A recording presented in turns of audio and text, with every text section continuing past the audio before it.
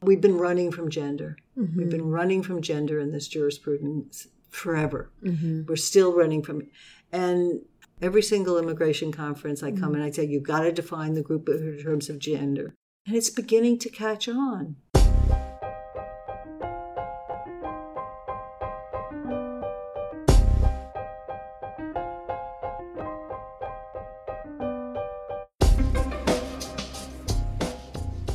I'm Susanna Walters, and welcome to Ask a Feminist, a podcast from Signs, Journal of Women in Culture and Society. On this podcast, we actually ask feminists about the pressing issues of the day to provide the kind of feminist analysis and context that is often missing in mainstream coverage. On today's episode, we have an interview with Deborah Anker, who is the founder and director of the Harvard Immigration and Refugee Clinic. Obviously, the Trump administration has been seeking to fundamentally alter the asylum system in the U.S., and so we wanted to talk to Deborah because she's been intimately involved with integrating a feminist analysis into that system for over 30 years. The family separation policy is probably the Trump administration's most visible change to the asylum system, but there are others, many of them focused on erasing what feminist gains have been made in U.S. immigration policy. For instance, Jeff Sessions' decision that domestic violence can no longer serve as the grounds for an asylum claim. Deborah is able to address not just what's going on now, but also the history of how we got to this place. She takes us through the story of how feminists reshaped asylum law. You'll get a sense of why, surprisingly, she's still optimistic that the Trump administration's efforts to undermine this progress, as pernicious as they are, ultimately won't succeed. Our interviewer for this conversation is Aziza Ahmed, who is professor of law at Northeastern University and a member of the Signs editorial board. They had a great conversation, and I hope you enjoy it.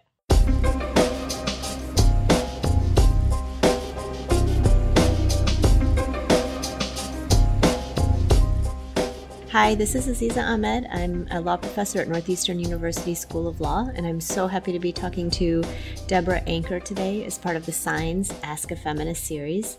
Deborah, thank you so much for taking the time to be with us on this podcast today. My pleasure. Your work has been so instrumental in helping advocates and lawyers acknowledge the complexity that gender brings to the field of immigration and asylum law. Could you tell us a little bit about what drew you to this work? Sure. Well, I started work after law school. We started a law collective in Dorchester, a group of us. And it was during the time of school busing. Oh. And there was tremendous violence against African-American people. There was an African-American family that moved into Dorchester and was attacked every single night. An organized group of kids in the neighborhood throwing stones at their house. It's quite amazing to think about that having happened quite so recently here. But yeah, I was a sort of ground level civil rights lawyer at that point. And our collective broke up. People went their separate ways. There was a job opening in immigration, and it sounded very appealing to me, although I knew nothing about it. But I think it was appealing because it connected me to my own family's background. We were all Holocaust survivors in one way or another. My grandparents' family was, a lot of them didn't make it over here, and the reality of the Holocaust was sort of a constant presence in our lives. And so I felt like this was a civil rights issue that I could relate to. Once I got into the work, I found it very, very compelling because asylum work is really writing these biographies, people's biographies, and putting it in a political and cultural context. So it's really sort of fascinating, very fascinating kind of work. I think it also right away made the connection to race for me, although I don't know that was generally true, that people understood, but I understood the issues of race. And race was very important to me. Civil rights was very important to me. So it connected me both to my own background and to issues of race. I think I identified very much with the civil rights movement at that time. Now we're talking about the mid to late 70s. And I think I had a hard time connecting to the women's movement, although I felt sympathetic and a part of it. I didn't really feel a part of it because I didn't feel like it really engaged those issues about race. That's interesting. At that time. I mean, I'm sorry to say that, and I don't know how much of that was my own perceptions and stereotypes that I walked in with and how much of it was reality. I think it's very different now. I think feminism is very conscious about race. So, and it's interesting because I look at my students now and I wonder how they do it. Because this is was a very different environment when I entered this field. We got a major Supreme Court decision, Cardozo-Fonseca, which said that U.S. law had to conform to international law on the definition of refugee, and that became very important and made this field so interesting because you were dealing with international law, you were dealing with domestic law, you were dealing just with people and getting powerful and very detailed accounts of their story and what had happened to them. But the issue of race is interesting. Yeah. How I felt about it then. Yeah. I'm not quite sure why that was happening, but it did feel like a white women's movement. Yeah. Once the focus became violence against women, I think the women's movement became much more compelling and much more compelling for me. As opposed to being purely about sex equality. Yeah, as opposed to being how many women were on the law faculty at Harvard Law School, or, how wonderful it was. And it was wonderful. Yeah. That our dean gave free tampons in the ladies' rooms. And I wonder if for the listeners that aren't as familiar with asylum law, we might just do a little, the elements necessary to prove. Sure. So you have to be able to prove. You have to, under asylum law, you have to meet the criteria of the international definition of refugee, which was incorporated into our law directly in 1980. And a refugee is someone who has a well-founded fear of persecution for reasons of race, religion, nationality, membership in a particular social group, or political opinion. So you have to show that you have a well-founded fear, that the harm that's being directed at you is targeted in some way. You have to show that you're at some specific risk.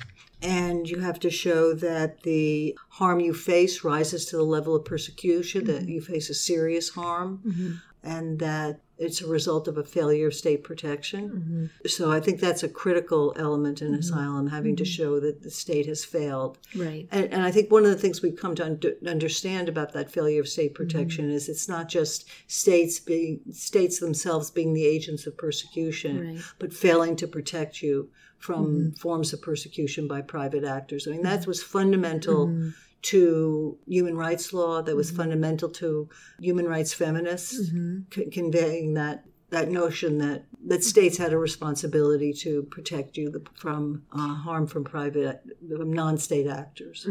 And then you have to prove that there's a connection between the harm that you feel, you fear, and one of those 5 grounds. So you have to show that nexus to one of the 5 grounds.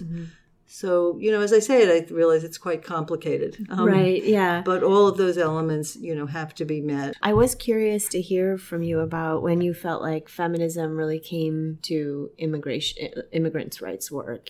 I'm sure in communities themselves. I really thank the women's movement for challenging the public-private distinction. That was key. And we learned that from the women's movement, that quote-unquote, private acts of violence were of public concern and of human rights concern, were human rights violations.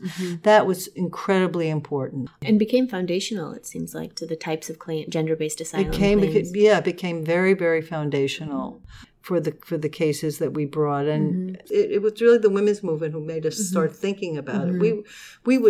People would come in and we would interview the man and find out what his problems were. We never thought that what happened to women would rise to the level of persecution or would be considered persecution by the adjudicators and by the authorities. That was incredibly important. And that rape could constitute persecution, that quote-unquote private acts of violence could constitute persecution. I think we now understand, having being forced to leave your child, right, is a form of persecution. So just connected to this idea about how gender-based asylum claims started getting litigated and moving through the system, you have this fascinating article in which you describe, drawing on Gary Bellows' work, the bottom-up approach, that it sounded like many, many, many cases to get systemic change, which is different from sort of a broad-based sort of policy change or legislative change. I was wondering if you could talk about what it felt like to be doing those cases and trying to create the space to successfully get through a gender-based asylum claim. We did not have a body of law. Yeah. We might not even have had one case, right? And so we brought these cases. These are very compelling cases. We really developed these cases. These clients had long narratives, and we began winning them. Yeah. We began winning them at the immigration judge level, at the level of at that ground level of adjudication. And I think over time we began to change the culture of the immigration court. Right. Even today, even with everything that Mr. Sessions has tried to do, his recent decision saying private harm is not persecution, and you can't get you can't make a claim when it's based on gang violence. The most progressive jurisprudence is coming out of the immigration court. I have a treatise on asylum law that I write every year, and we highlight these decisions of immigration judges. You know, some of the decisions do get written down. The judge issues a written decision when the government is going to appeal the decision. They'll write their decision, and there's amazing progressive decisions being made by immigration judges, which is why he wants to shut down the immigration court system altogether. Gradually, I think, and we just seized every opportunity we could. There was a case, it's a famous Third Circuit case, involving an Iranian woman who refused to wear the chador, the Fatin case. The decision was written by Alito when he was a judge in the Third Circuit, before he was a justice. So he said that she didn't really show that she would be harmed, that the harm she would face would rise to the level of persecution because she was a feminist. But he said feminism could be a political opinion, that gender could define a particular social group. And so we just said, great. We took the dicta in that decision, his discussion about feminism as a political opinion and the particular social group ground, and we ran with it. We said, see, we went to court, said, see, judges have acknowledged it. I should also say that around this time when the field was developing, the Canadians were very active. The Canadians had a very strong feminist community. They had what was considered the best asylum adjudication system. There was very progressive jurisprudence. At any rate, a bunch of women in their immigration board came out with these gender-based asylum guidelines. So that was another thing. We didn't have law. We're going to get women in the court, in the government to write gender guidelines, and then we're going to come and argue the gender guidelines. They're not much. They're sub-regulatory, but we'll argue them, and then the gender guidelines get cited by the courts, and then we say the gender guidelines, have now taken on a normative effect because they've been cited by the courts. But the Canadians really took the lead, and we developed a relationship across borders. There were many different NGOs and law school clinics that were beginning to make these connections across borders. So we've had an ongoing relationship with the Canadian Council for Refugees, for example. But Canada has their guidelines, and we took them and we refurbished them a little bit and presented them to the government. And, those were the Clinton years. Clinton did many terrible things to immigration law, many terrible things, but this wasn't one of them. And they embraced them. They came out. And I remember the weekend they came out. It came out on a Memorial Day weekend. And I remember when I was talking to reporters. That's the other thing. There were women journalists who were really interested in our stories. What year is this? This is 1995. Okay. So it was Memorial Day weekend that the guidelines came out. Oh, and I had told all the reporters wanted to speak to the Federation for American Immigration Reform, the sort of racist anti-immigrant group that now is writing the script for Mr. Trump. And I said, don't talk to them. They're not experts in the law. They're not lawyers. They're just advocates for a particular point of view on immigration. And these stories came out in the Times, in the Post, and they didn't interview the FAIR. Oh, good. They did not interview FAIR. So that was and there was no negative publicity that occurred.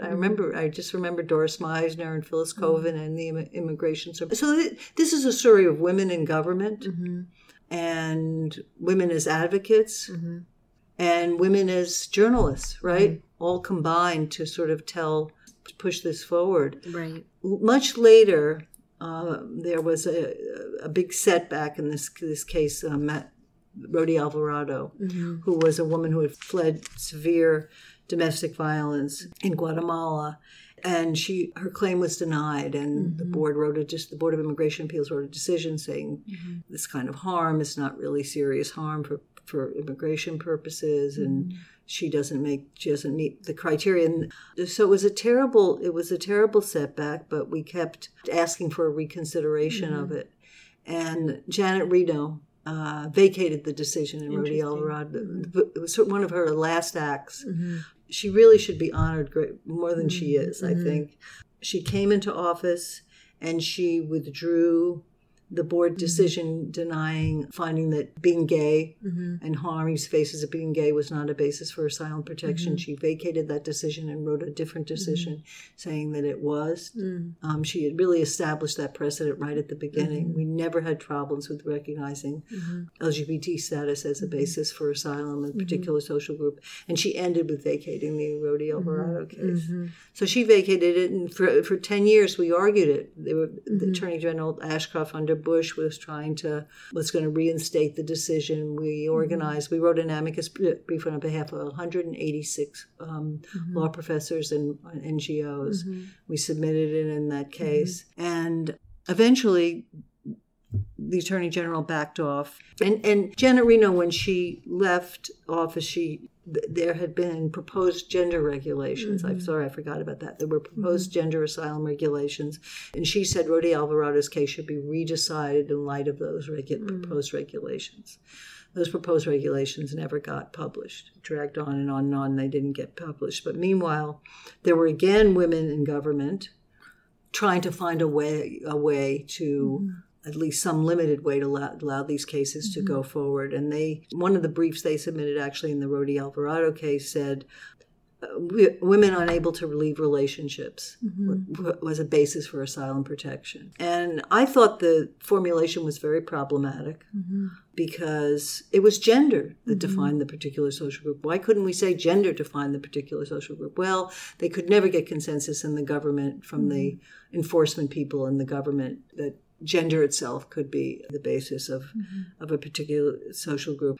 But they started making that argument, and we took their brief and we started taking their brief into court. And we said, by the way, this is the government's position. And the trial attorneys in the court would say, that's not our position. I said, well, you submitted a brief.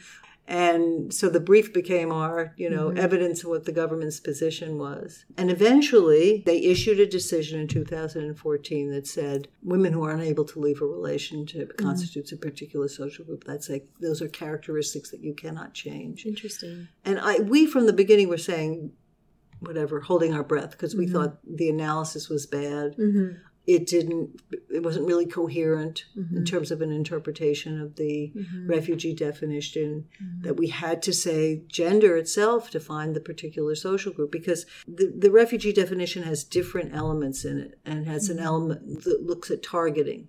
Right, that's the well-founded fear element. There's the element that looks at harm and state responsibility. That's the persecution element, and then there's the grounds. And we said, the particularization of a claim will take place at the beginning. What constitutes a well-founded fear, or is the harm severe enough? Right. But having a big group like gender was not a problem. In fact, that's what the refugee definition was all about. Our Board of Immigration Appeals had held that the particular social group ground should be defined in terms of an immutable characteristic, or it's a characteristic that a person cannot change or shouldn't be asked to change. Unable to leave a relationship is not a characteristic. It's an event. But we've been running from gender. We've been running from gender in this jurisprudence forever. We're still running from it. And Every single immigration conference I come and I say, you've got to define the group in terms of gender. In terms of narrowing it and particularizing it, that's the job of other elements of the refugee definition. And it's beginning to catch on. So we're seeing like more and more of these immigration judge decisions that recognize gender itself as the particular social group, right? But Sessions withdrew that decision as a precedent decision. That's what he did last year.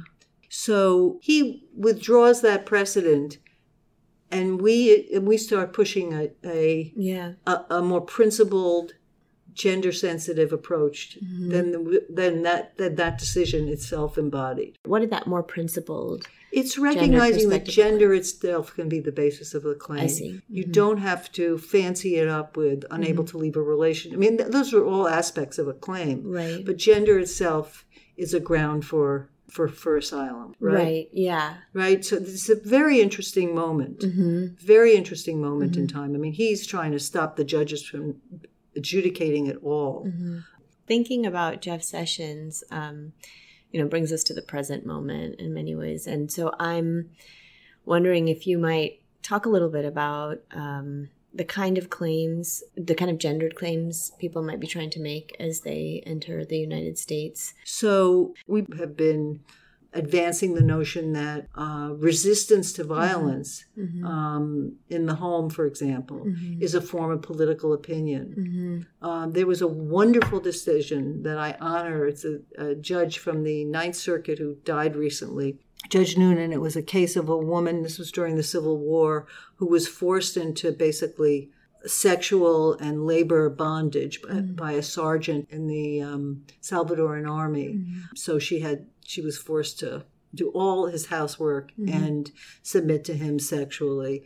And she fled, and he found that her act of flight was an act of was an expression of political opinion, that women don't, women shouldn't be treated this way. I think he read into those actions a statement of political opinion, and that was really an amazing decision, because nobody thought, this is back in 1987, nobody was thinking in gender terms, in terms of the refugee definition. I certainly wasn't. That was very important. We sort of started using the other grounds, political opinion, religion, to make the gender claim. To make the gender claim, but to run from gender and fancy it up with these other elements, which really are appropriate inquiries for other elements of the refugee definition, was wrong. Do you have a sense of how that's developed over time? What kind of actions would be that a woman might take would be deemed sort of feminism from a political perspective? So if, for example, escaping the sergeant is seen as a political act by a woman. It was called lust hate by the dissent.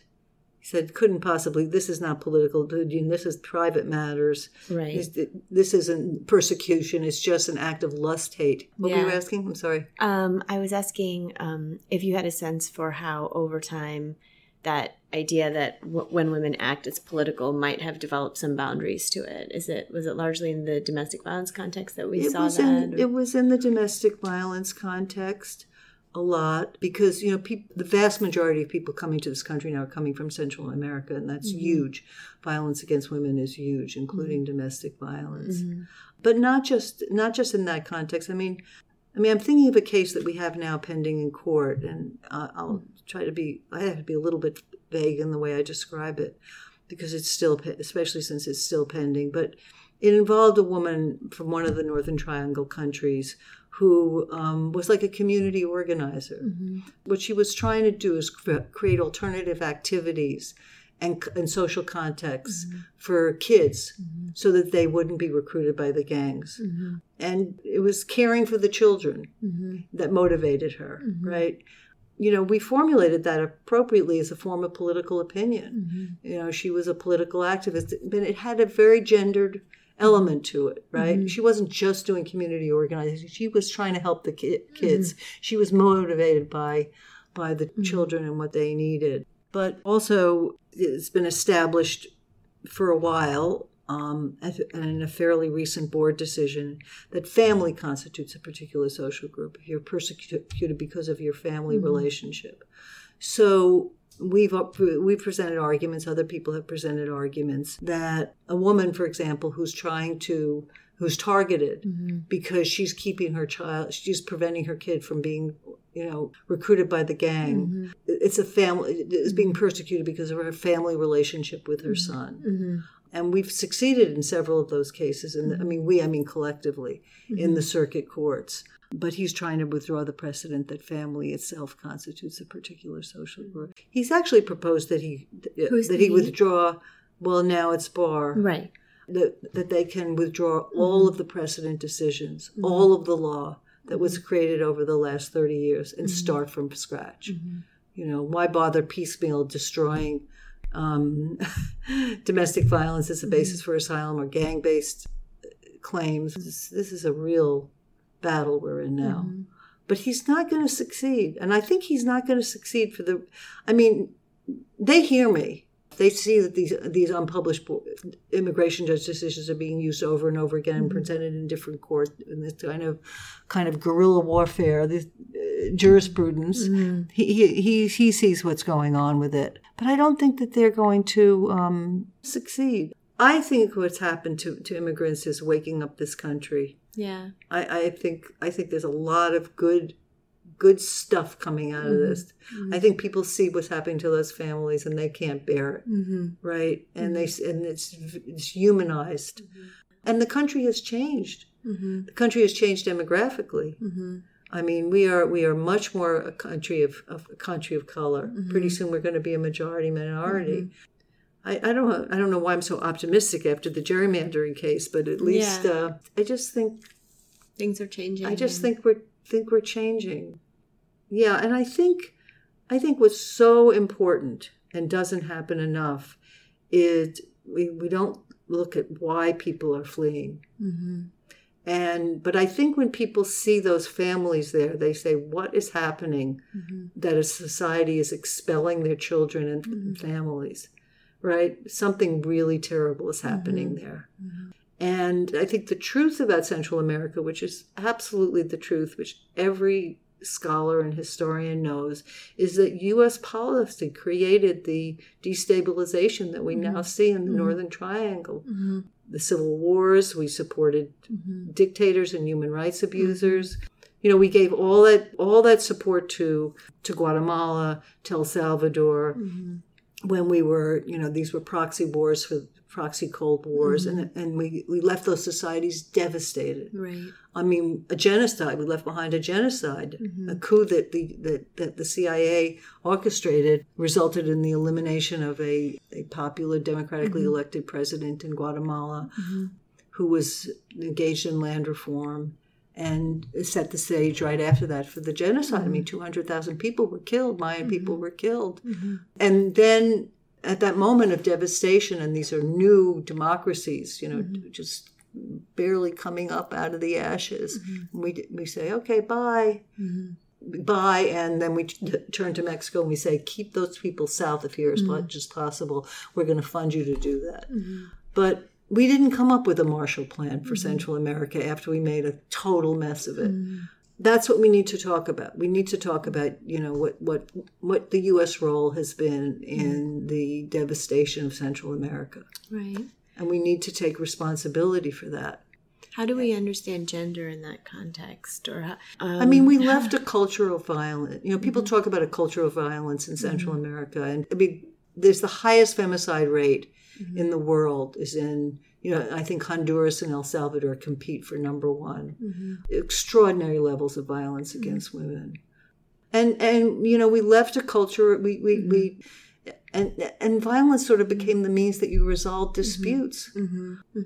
It seems like what you seem to be describing, or one of my big takeaways from this conversation, is really that we can't even get to the conversation about gender and feminist activism in the refugee and asylum context without understanding the core institution, the sort of political institutional dynamics that are happening in the background. What William Barr is doing, what the courts are doing, how the decisions are being made and unmade, and the tension that seems to exist between the BIA and the decisions that are coming out of the lower courts and the federal courts. And we have, and we have a president who is legislating from the executive branch. I mean, he's not just legislating from the executive branch. He's literally withdrawing. He's annihilating statutes and putting in his own law. I mean, the violations of the Immigration Act that are being done by the administration are just blatant. We have a statute that says, irrespective of status, irrespective of whether you, literally has that language, irrespective of whether you present at a regular border post or have entered undocumented, you have a right to apply for asylum. Right.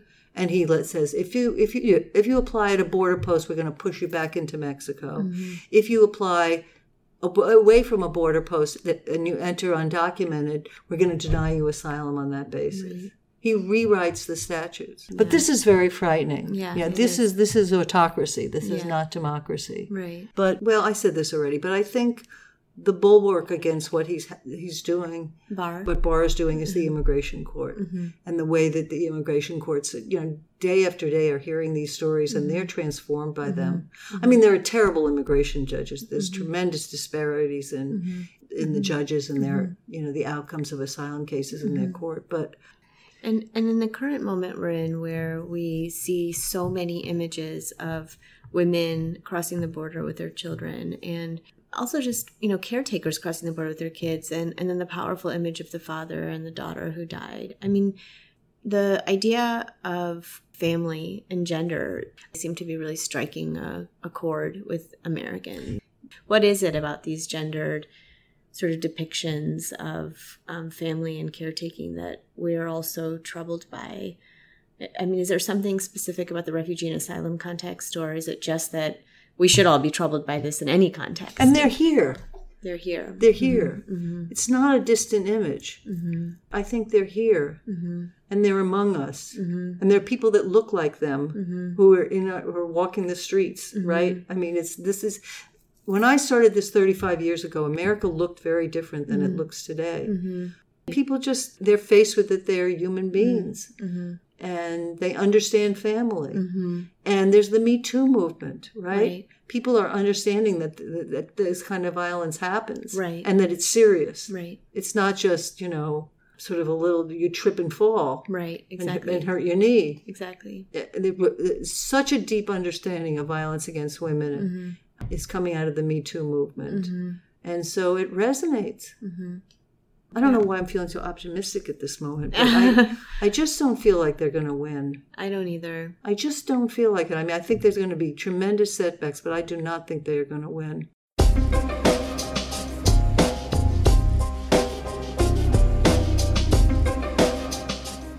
Thanks so much again to Deborah Anker and Aziza Ahmed for taking the time to talk to us about such an important topic. Please consider subscribing to the podcast and leaving us a review. Ask a Feminist is part of a larger project we're doing at Signs called the Feminist Public Intellectuals Project, which is all available for free on our website at signsjournal.org. You can find tons of fabulous free feminist content there, including our short take series, where we offer commentaries on feminist books, most recently Stephanie Land's book, Made. We also have a series called Feminist Frictions, which has essays on controversial topics like trigger warnings and identity politics. And you can find us on Twitter and Facebook at Signs Journal. I'm Susanna Walters. Thanks for listening.